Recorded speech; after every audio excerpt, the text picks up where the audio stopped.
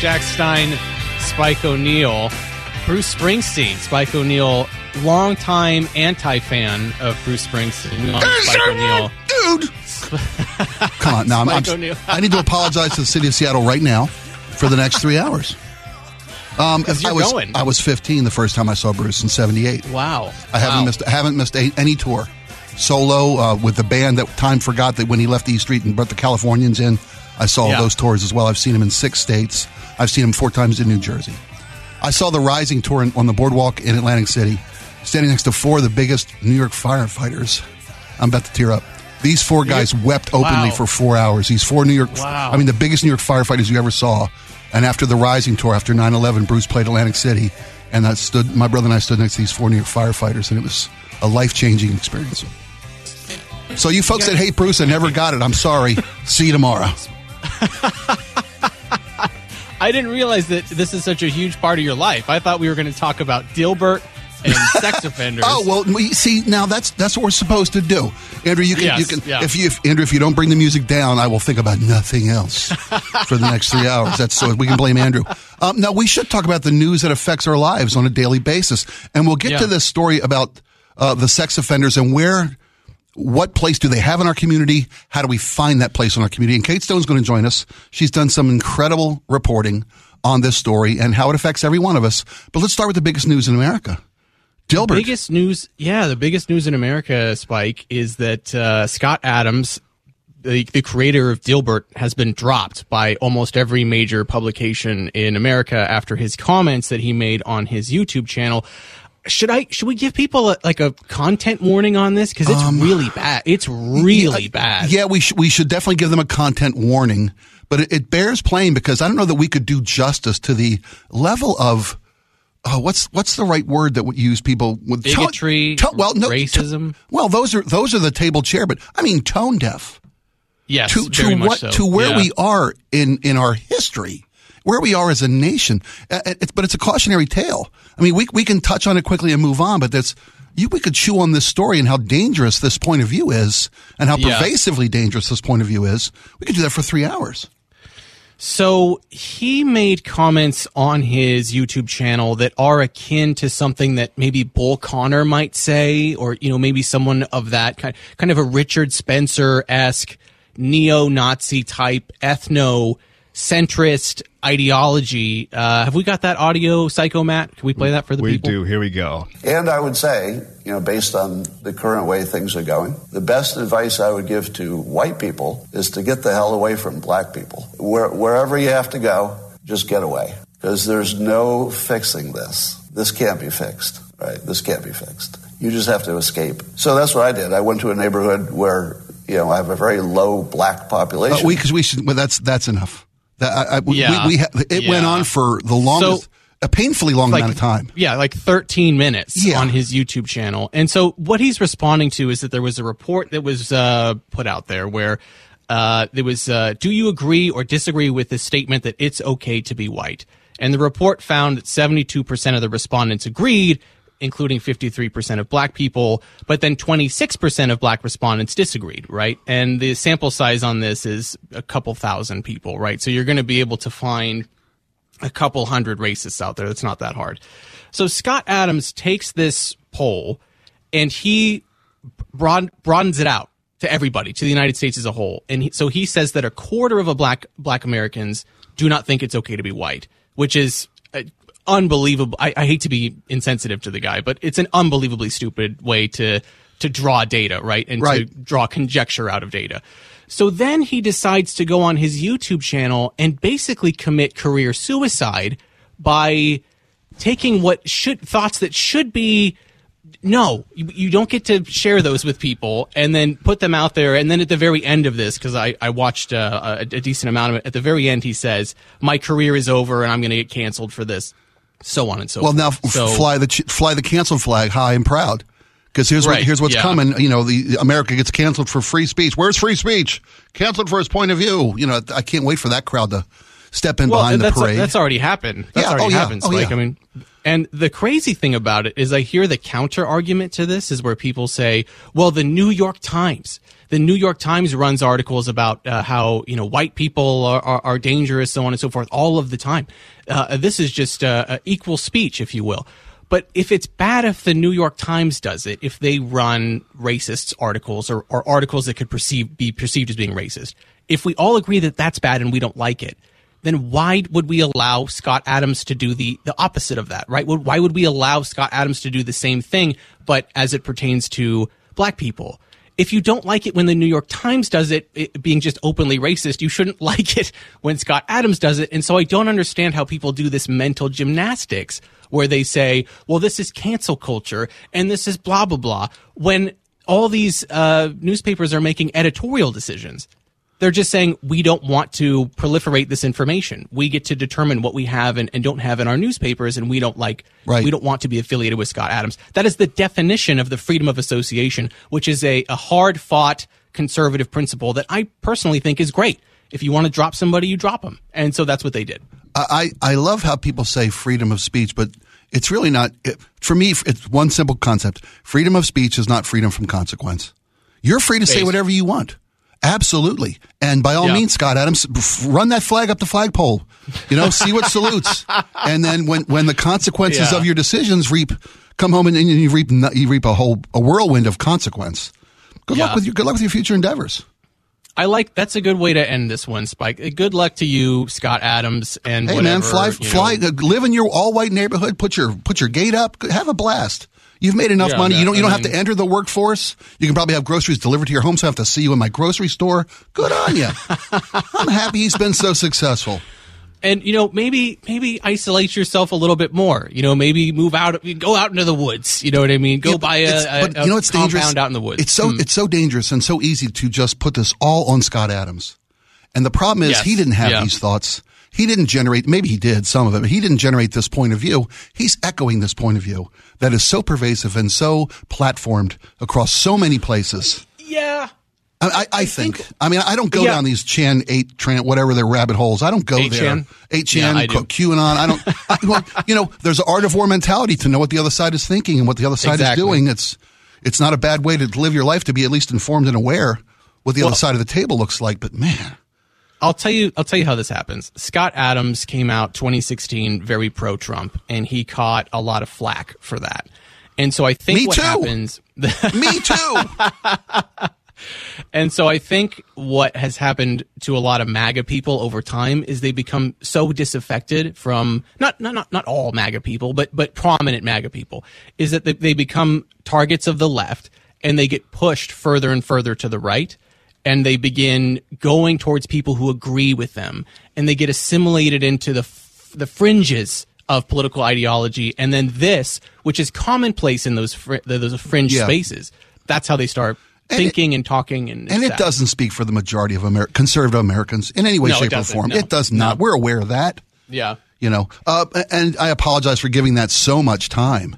But it is such an important. Seriously, it is such a dangerous and sad, heartbreaking story of a talented guy who's just, to quote Marjorie Taylor Greene, I got caught up in some internet stuff. It happens to a lot of us. Let's move on to a different topic. Yeah. So go ahead.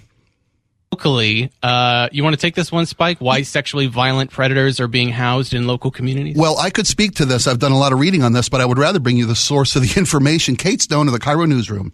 Oh, that's right. Yes. And first off, I want to say I'm very glad to hear you doing the report on the Sounders' first win. Yes. Because whenever I see you working your tail off in the newsroom, you're looking at sexual predators. You're looking at you get just the darkest side of humanity stories on your desk. Everyone's favorite topics. Yeah. So what's when a person convicted of sex crimes is served their time in jail? Or now McNeil Island, which is a local, historical local, used to be a prison, but now it's a transitional place to keep sexual predators. Yes. When they are now done with McNeil Island, and believe me, they put them on an island for a very good reason. You will die trying to swim away. That's how seriously they take not just the incarceration of sexual predators in our community, but the transitional housing of sexual predators in our community. But there comes a time when people have served their time and have earned the right to reenter our society. That's part of our U.S. Constitution. But where do we put them? And the decision to have them in here and not here it can be a difficult one. Kate, please take over. It's a tough subject. Obviously, there's been a lot of attention on it, and we've covered it quite a bit on our air on KIRO Radio and online. If you're interested in more information, My Northwest has quite a bit. I did a 3-part series on it, but essentially, as you said, Spike, it's a constitutional right for people who have served their prison time to eventually be reintegrated back into the community.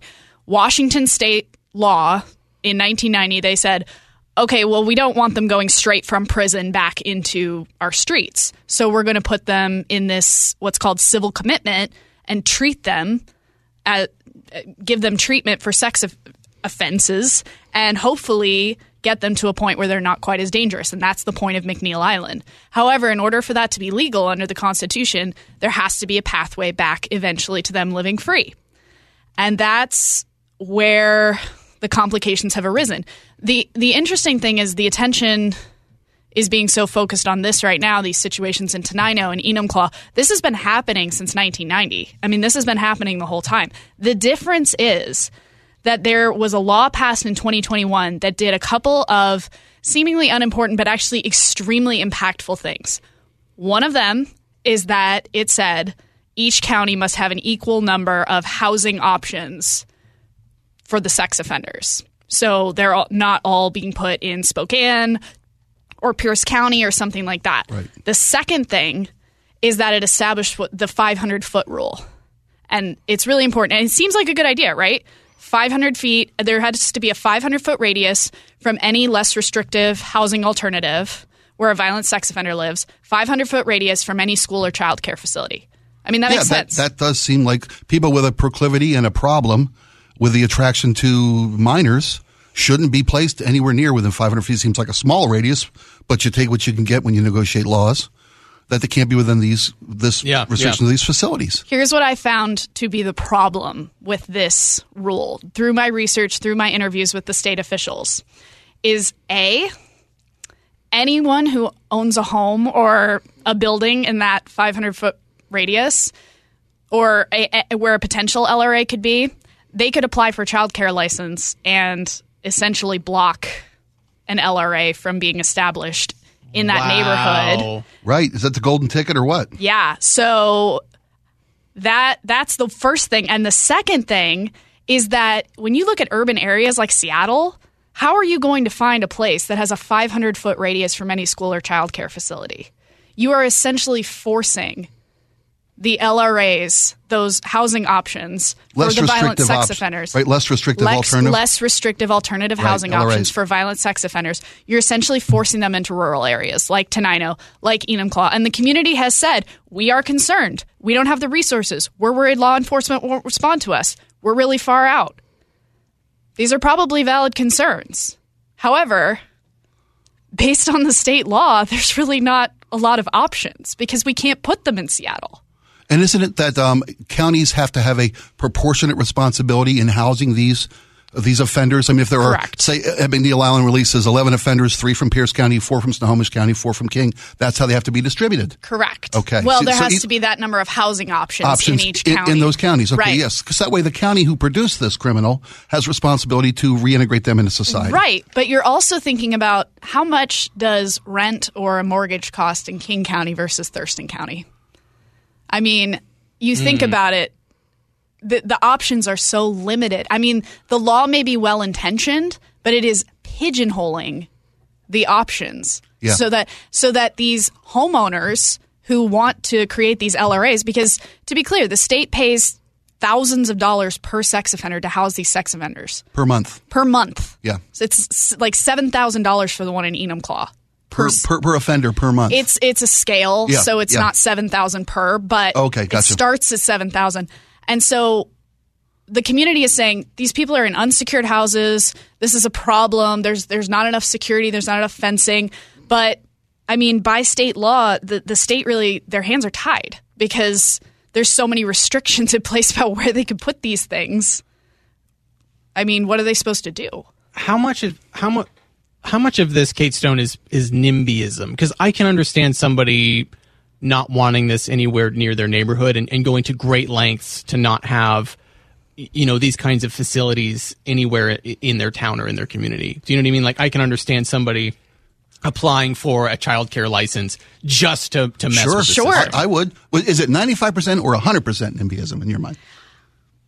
That's tough. It's tough to say. I have, in all of my interviews, I've not been able to find anyone who is excited about the prospect of having a violent sex offender living in their neighborhood. Yeah. Or is open to that idea. But at the end of the day, I think your listeners and a lot of the people involved in this issue understand that the constitutional right exists and that has to be respected.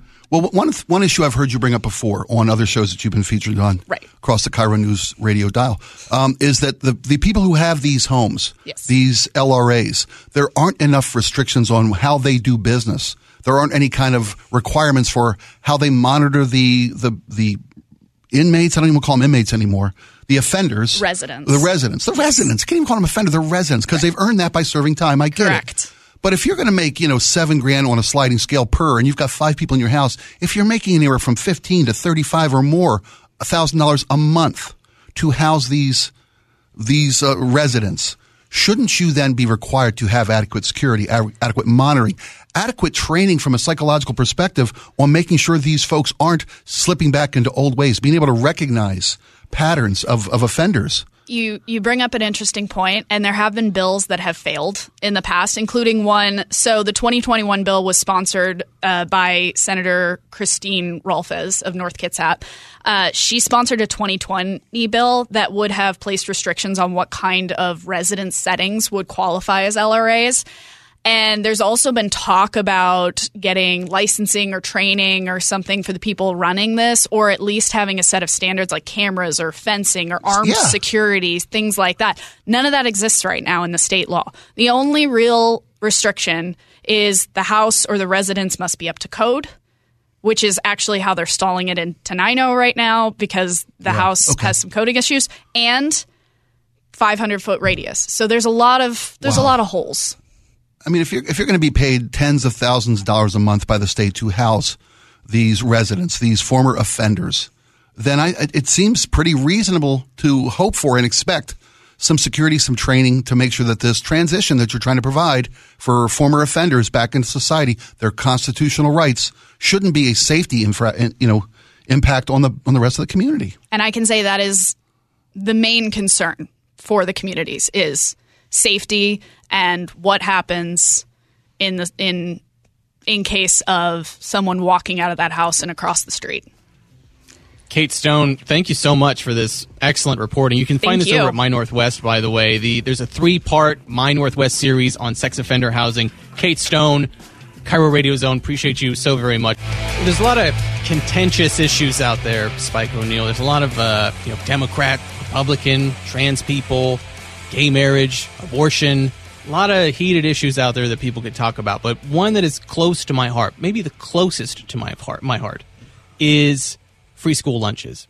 Now, before everybody says, Jack Stein, you're a communist and you're a socialist and go back to Russia, the reason that I care about this so much is that there are so many kids out there that if you look at any data that's from the American Academy of Pediatrics, anywhere out there, kids who don't have the correct amount of calories in their body in school function poorly. They do not well if they don't have food in their tummy. It makes sense, right? Their blood sugar drops, they can't focus, they get tired, so on and so forth. So, in terms of societal interest, I, as John Q. taxpayer, have no problem with states providing free lunches for children. However, free school lunch is off the table in the state of Washington, but Washington may expand access. So despite the fact that it didn't pass through the legislature, there are still schools out there that are trying to provide free school lunches for the children. Correct, Spike O'Neill? That's correct. They tried to push a bill this year that would give universal free lunches for the state of Washington. It didn't get out of initial committee, as all legislative has to do to move down the track. Like Matt Markovich kind of likened it to the NCAA bracket. Yes, we got through the first round. We're into the second round. Universal school lunches didn't make it. There's a scaled back bill that would allow school lunches to be provided for any school that has, I think, 30% student who qualify for free or reduced lunches or more. That school, given the high percentage of already people involved, would get universal free lunches. But to your point about kids and how we should value them, if you want to invest in infrastructure in this country, what is more infrastructure than the people who will be picking our retirement homes? I frame it that way because it drives it right into people's living rooms. Yeah. Okay. You know, treat your kids well. They will be picking your retirement homes. But kids who don't have enough to eat don't learn adequately. They can't learn. You're right. Their brains can't focus. There's so many factors. Right. And there's so many kids. I heard G and Ursula this morning talking about this topic, and G threw out some stats that just broke my heart about how many families qualify for, assistance, but more importantly, how many families don't. How many families are just on the bubble. They make just enough to not qualify for any kind of state or federal aid, yet they still have the exact same bills everybody else does. And we get increases in food prices or fuel prices or rent prices, then you can't afford to feed your family. So given every kid in school, one or even two, lunch and breakfast, every day, knowing these kids are going to get fed, is there any better way to spend our tax dollars? Spike, I was on the conservative subreddit, which is where I go to read conservative news. And underneath the stories, people can comment. That's the way that it works on Reddit. And so in 2022, California passed universal lunch for kids in school. Okay. And that article popped up on the conservative subreddit, and I thought, these guys are going to rip it to pieces. Obviously, these guys are not going to like it whatsoever. I scrolled through hundreds of comments of conservatives, true MAGA, true, GOP true conservatives. Yeah. And they were all saying, if it's for the kids, I'm all for it. I was dumbfounded. I was so surprised that hundreds of conservatives who, any social program out there, they're so desperate to tear it down. But in this instance, because it's about children, they viewed it as a non-partisan issue. And I feel very much the same way. And I'm very much so in agreement with my conservative friends on Reddit when it comes to this program, because one, it comes from a state surplus. But two, this is just good for the future of the United States as a whole, right? We have children who are well fed and they can be educated and they get nutritious meals and they can pay attention in school. The counter argument to this, though, Spike, is that it fosters dependence on the state. That giving a kid, if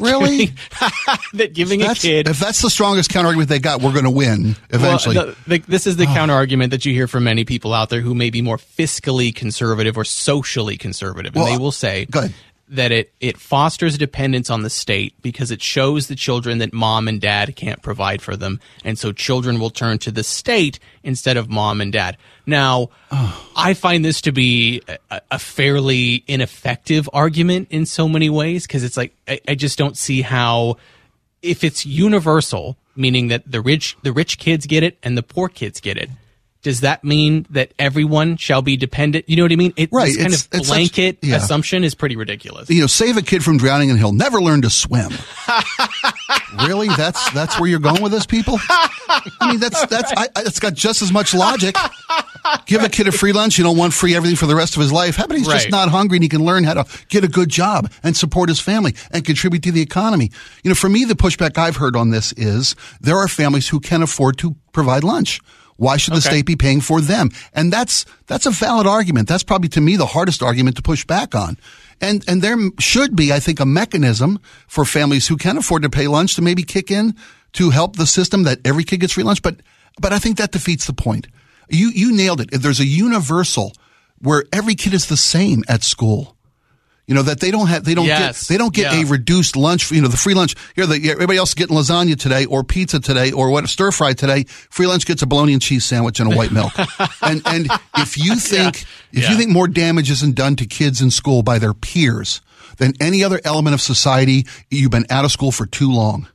That's where the danger comes into the well-being of children, the mental well-being of children, is how horrible kids can be to each other in schools. I mean, and I know because I was usually on the wrong end of that. I was usually the jackass being nasty, and not because kids were poor, but because they were frail and weak, and I was just trying to thin the herd. I watched a lot of National Geographic. I was just trying to thin the herd. That's so bad, Your Honor. I know. But I'm owning it. I'm owning my stupidity from my past. No, but kids should all step up and get the exact same thing from the lunch lady, regardless of their ability to pay. Food shaming, economic shaming from kids, it can be brutal. There's enough kids don't like about each other. There's enough ways for kids to get on each other's, whether it's fashion or hairstyles or the clique you're in or the hobbies or interests that you have. Right. There's enough reasons for kids to be split apart and pick on the weaker links in schools these days without having food shaming based on economic opportunities or economic ability to pay. Well, let me give you another stat here. It says nearly 24 of the 700 new schools are in the Auburn School District, which started offering free meals to all students this year after it qualified under the state's eligibility law. About 61% of students in the district live in a low income home. That's according to the district's data. So over 50% of those kids, according to the metrics, would not be able to afford lunch. Right. Over 60%. And I understand people's trepidation around wanting to provide quote unquote free things to people. And we all know that it's not free. It costs money. And in the state of California, I was doing research for this. It's about $650 million a year. In the state of Washington, it would be obviously significantly less than that. But the funding mechanism for it is state surplus money, which I find to be even more fascinating. So that's no new taxes, right? That's no new. Right. That's from our rainy day funds, which we have in Washington. Right. So, and I can think of no better use of funds as somebody who is constantly complaining about government wasting money than it actually going to people and children who live in the state. Right? That call me crazy, but I just happen to think if we're going to use money, it should be going towards people who need it within the state. Well, I think the reason it didn't pass this legislative session, the universal free lunch, was there just wasn't a mechanism for payment. They didn't know yet how. And I I respect the fiscal responsibility of folks saying, look, until we know how we're going to pay for it, let's find a scaled down version we know we can pay for, that we know where the money's coming from, no new taxes to pay for it, and let's look at this again in the future and find a way to fund this, because I think everybody, like you said, California was, and even in the conservative subreddit, yes, if it's for the kids, I'm in. I think we'll get there by Washington standards too. We'll take a really quick break. When we get back, a Washington representative has a plan to remove something from ballots, and I have two minds about it. We'll take a really quick break. We'll be right back after this. Welcome back. House Bill 1826, Spike O'Neill, would eliminate party labels from Washington's ballots, with the legislature weighing whether or not they want candidates to remain identified by a political party. I have two thoughts about this. I'm of two minds about this. Okay. The first one is that I despise the two-party system. I wish that we had more viable parties in the United States. I sincerely do. I rarely, if ever, vote GOP. I never vote Democrat. Okay. But I think, the last person I voted for was Larry Elder when he was running in the fine state of California 2 years ago. So, actually, you know what? Wait, who else did I vote for? It doesn't matter. But besides that, I would like to see more variety in the kind of candidates that we can, that lift up. But at the same time, if you remove the person's, political affiliation from the ballot, are we not coddling people at that point in time? Are we not, don't people deserve to know that person is a Republican, that person is a Democrat? Don't they just to know right off the bat, that's their party affiliation? Well, this is it's a solution to the wrong problem. The problem that we have is that people are so entrenched in their points of view, being told on a daily basis from one side of the media that everybody with an R behind their name hates this country, and the other side is telling everybody with a D behind their name hates this country. Yeah. Right? And I think that the way we politic, the way we campaign is broken. We kind of touched on this for just a second last week about a 2-year primary cycle, which is what we're in. We really are in a 2-year primary cycle. And it's ridiculous. It's redundant. It's like the news channels that need to fill 24 hours with 40 minutes of news and 23 hours and 20 minutes of BS. We get the same thing from campaigning, I feel. I really do. And I love some of the parts of this. I'm of two minds of this as well. I think we need to, people should be identified with what party they're going to vote with. because that's what's going to happen. They're going to vote with their party in lockstep in most cases. They vote in lockstep with their party. Yeah. And it's nice to know where you stand on a political point or a particular issue. I'd like to know where you stand on this, on school lunches, on the Second Amendment, on whatever it might be. But you're going to inevitably vote in lockstep with your party. That's how you get the party funds to run, because we're constantly campaigning. It's tough. I like reading into this rule. And it was Representative Skylar Root, I believe, who proposed this, was speaking with Jason Rantz. And this is one of the days, mark your calendar, Seattle, Spike O'Neill is in total agreement with Jason Rantz. It happens once every lunar cycle. And you never know where we're going to come into agreement, but we are in agreement here. There are times when the Republicans and the Democrats do not even get to caucus together to debate issues. They're not allowed to. They have separate but equal facilities at the state capitol, where the Republican Party meets and caucuses on this side of the building, Democrats meet and caucus on that side of the building. That's not unheard of. That's not uncommon in most politics. But it is a roadblock to getting things done, to talking about issues, to finding compromise, to being statesmen. Yeah. Do you think that there are people out there that they get their ballot and they get their pen and they look at the ballot and they go R and then they go D and then, oh, this is the D side. And then they just straight down the ticket. Yes, of course there are.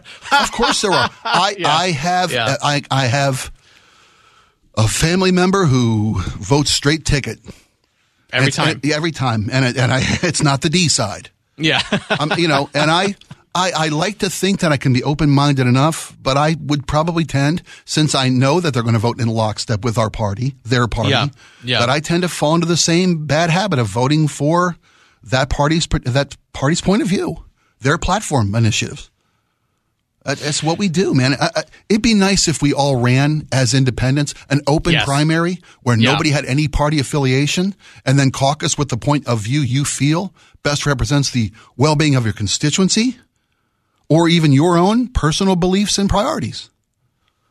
But then again, I live in a cotton candy unicorn world. I know none of these things are going to happen. I'm smart enough to know that I'm not smart enough to know what's going on. It's, the whole Republican Democrat thing, it has become so unbelievably partisan, and it's become so unbelievably, I feel as if it's just, well, it's monetized, dude. It's for profit. It's for profit. We're in for-profit politics. Very much so. And it's breaking us as a people.